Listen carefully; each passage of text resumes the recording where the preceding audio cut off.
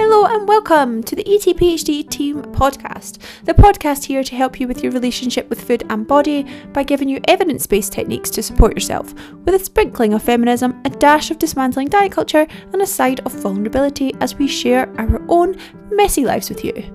I'm Amelia, a registered nutritionist and PhD with the sole purpose of making your life happier and healthier.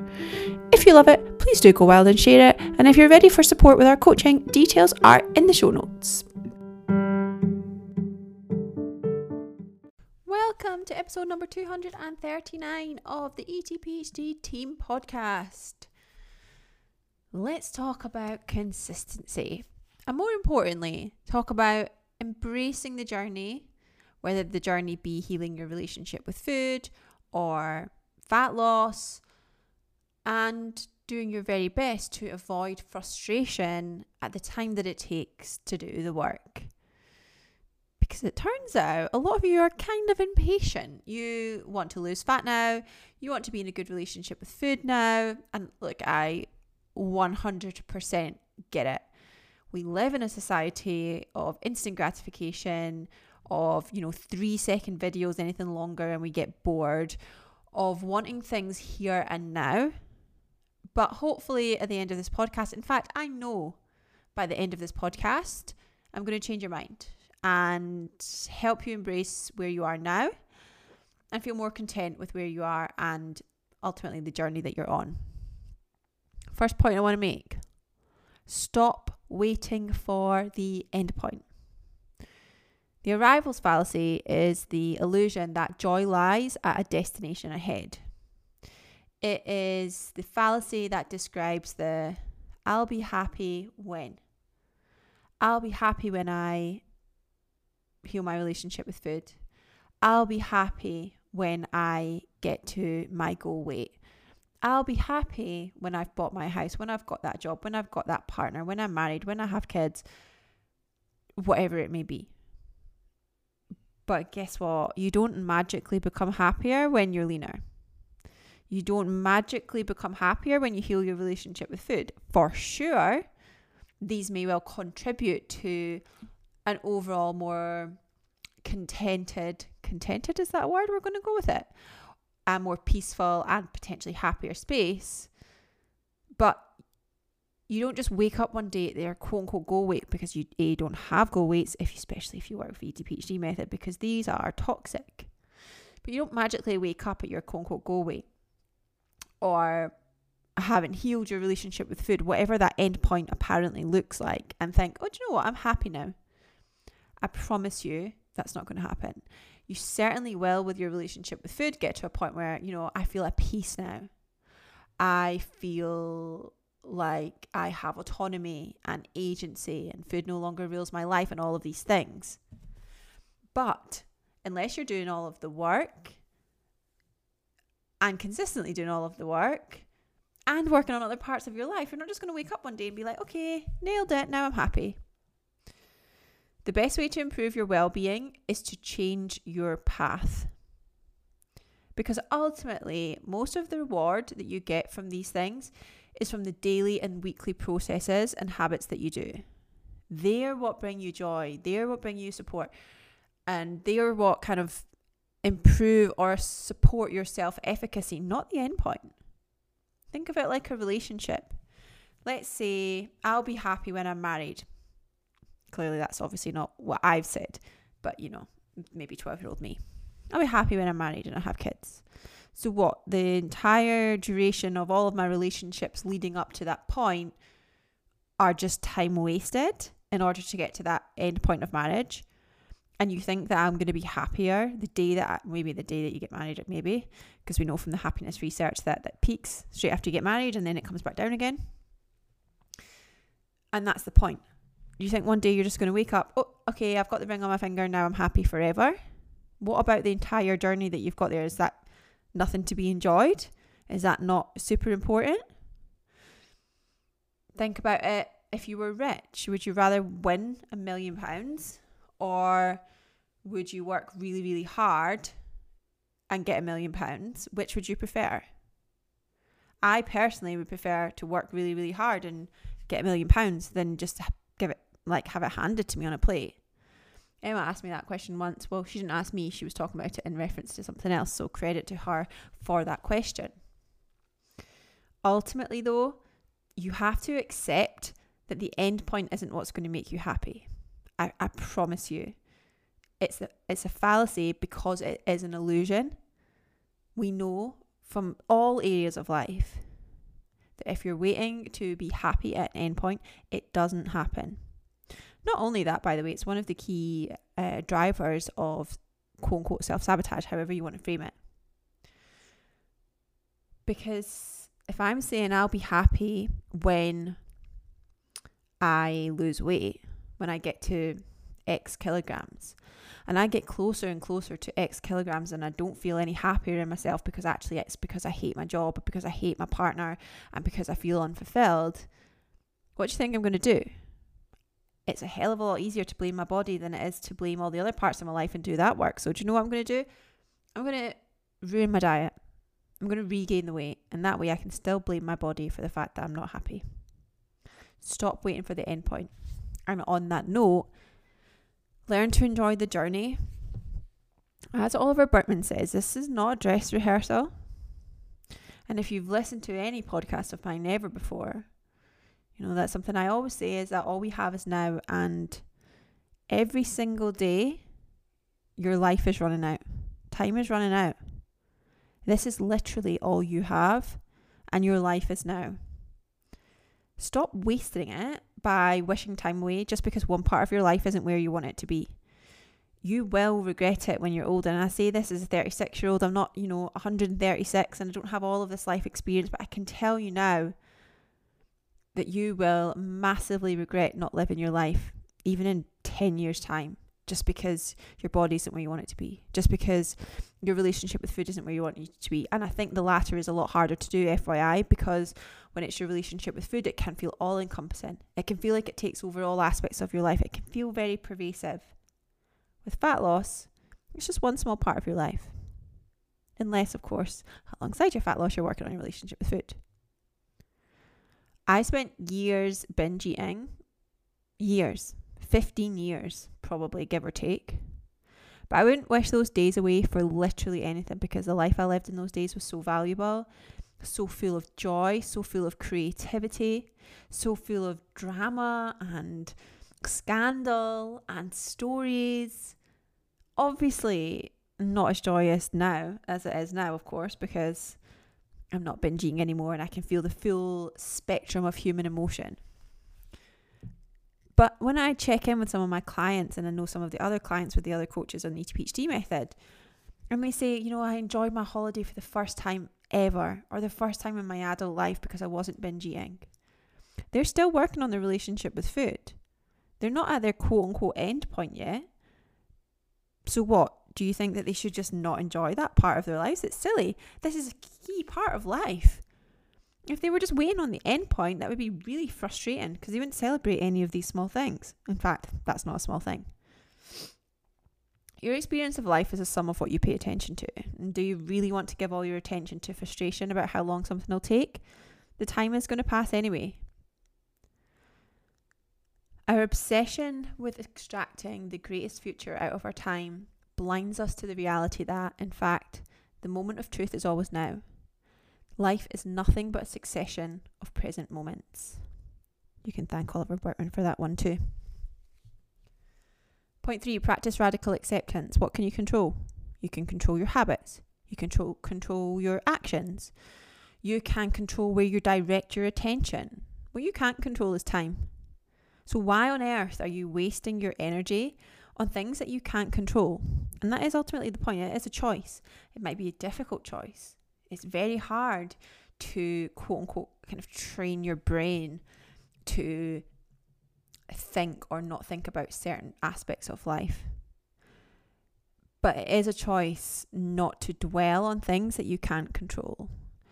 If you struggle with acceptance of things you can't control and working on things that you can't control, listen to Tara Brach's book, Radical Acceptance. It's great.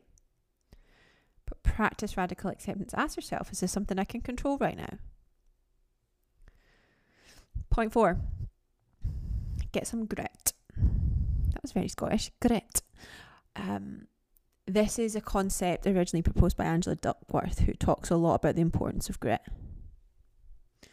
Ultimately, when people do really great things and progress and achieve what they want in life, it usually takes a long time to get there. It's usually pretty hard, and they don't get there without grit. Grit is basically a combination of perseverance, effort, and passion. Whether you are building your business, you're trying to get your period back, whether you're healing your relationship with food, building muscle, losing fat, it will take effort, and it will take time, and it will take challenge. Be compassionate with yourself for sure. Obviously, with compassion, you have the soft, kind side and you have the fierce, kind side. But if you have a desire for a goal and it aligns with your values, follow through with it repeatedly, have grit. Because life progress is consistency, it's not intensity. And something Angela Duckworth reminds us is that enthusiasm is common and endurance is rare. Be rare. Number 5, embrace setbacks. Probably bored of me saying this now, to be quite honest, but they're a natural part of progress in any direction. When you have setbacks and you have what you feel like failures, which you will have, you will slip up on your diet. You will overeat when you're trying to overcome binge eating. You will restrict when you're trying to get your period back. You can't overreact to them. Your response to setbacks is what will make this journey easier or harder. Don't personalize them. Don't let them be pervasive. And don't assume that they're permanent. These are the 3 P's of emotional resilience that I've spoken about a couple of times recently. Setbacks are normal. You can just notice a setback and say, okay, that didn't work. What are my choices here? What can I learn? Where can I grow? How can I move on? And you move on. The journey is going to feel infinitely longer and infinitely harder if every time you have a setback, you criticize yourself, you take it personally, you call yourself a failure, you remind yourself that you can't do it, you feel like you're back at square one. Your journey is going to be infinitely less enjoyable. Embrace setbacks as a natural part of this progress. Point number, I'm going to say 7. Change your markers of success. Right now, your markers of success are purely self-orientated. And that's great. Like, that is important. And I certainly don't mean sacrifice your goals. They are incredibly important. It's incredibly important that you take action aligned with your values and what's important to you. But can you switch your markers of success that are currently self-orientated to self and others orientated? Whilst you're achieving your goals, I wonder if you can measure success in how you show up for other people, how you help people around you, how you support other people to feel, be that people that are really close to you, that you love, that you like a lot, or maybe other altruistic purposes. Or can you maybe add other markers of success? Your quote-unquote healing journey is supposed to add to your life. It's not supposed to detract from it. And although initially when you're going for new goals, it will take a lot more time and a lot more energy because you're learning something new.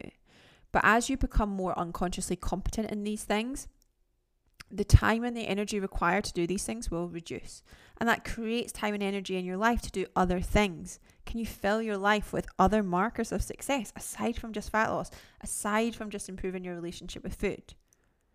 Your fat loss journey should never be stealing from your life or from your other markers of success.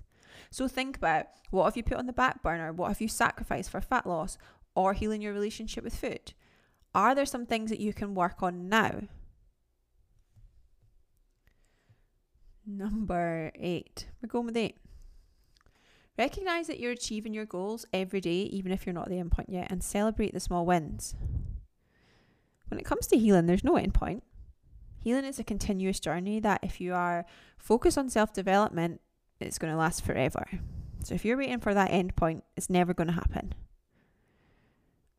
Fat loss, you could call an end point of a certain goal weight. Again, don't love to use them. But ultimately, that's going to change. Your body's supposed to change. Your body will change. It will gain weight. It will lose weight over time for the rest of your life. There is no specific endpoint when it comes to your health. For sure, you can find a place where you're maintaining a healthy body with healthy habits and you feel good with things. And as an overarching umbrella term, it would be like, okay, you're in this great place with your relationship with food. But then you'll probably find something else that you want to focus on, and that's okay. Ultimately, if you're on a fat loss journey, as an example, if you've hit all of your habits that day, you've succeeded. If you're working on your relationship with food, if you've hit all your habits that day, you've succeeded. Maybe you've eaten protein 3 or 4 times a day, you've had fruit and vegetables with every meal, you've gone out for your walk outside in nature, you've meditated, you've journaled, you've done half an hour of yoga, or you've gone to the gym. You have set a boundary with someone. You've practiced your daily gratitude. Maybe you've had an ice bath. I don't know. Why would you minimize all of these things that you've done for one end goal that doesn't actually change anything other than it being an arbitrary end goal that you've set yourself? Why is it that seeing a certain number on the scales or achieving a certain thing is infinitely more important than every single day showing up for yourself and every single day doing the actual work, the actual input? Because it's the input that's important. It's not the outcome. It's what you do every single day. I use this analogy when it comes to business. It's the input. It's the work that you're doing every day. That's what you're doing. That's the effort that you're putting in. That's what you should be celebrating every single day. Those small wins. That's why having a coach can be so important. I celebrate the weekly wins of my clients every single week. Things that they might not have seen yet. Over time, of course, they start to see them for themselves. But it's these small things that are not small at all. It's these consistency and small things that build up that create success. Not a number on the scale or an end point with your relationship with food. Here are some questions to ask yourself.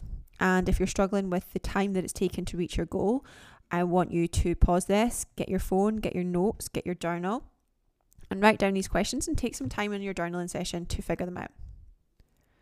Question 1. What's the alternative? Stop and stay where you are, or keep going, persevere, show some grit, and get the results you want? 2. What am I holding off doing until I reach my goal? How can I do that now? 3. Am I showing grit, or am I persevering because of sunk costs? What I mean by that is, have you invested so much into, say, a fat loss journey that now you don't want to give up because you've already said no to multiple nights out? You've already missed having takeaway with your partner for a month, so you may as well keep going, even though it's actually not serving you anymore, even though you are miserable and you're overeating and actually you don't need to, it's not going to benefit your health. Or am I showing grit because this is actually really aligned with my values and really aligned with my goals and this is the right thing? Question 4. Am I choosing to show up and put the work in, or am I waiting for something to happen? Question 5. Is the sacrifice worth it? If you feel like you're wasting your life or it's too much, is it worth it? See this a lot with fat loss. People sacrifice so much sometimes for fat loss and then you realise, actually, I don't want it enough. That's the bravest thing that you can possibly do. Well, not possibly. There are lots of scarier things and braver things, but it's a brave thing. I can guarantee your relationship with food healing journey is worth it. I can guarantee you that it is if it's having a negative impact on your life. But you have to know that for yourself. No point in me telling you that.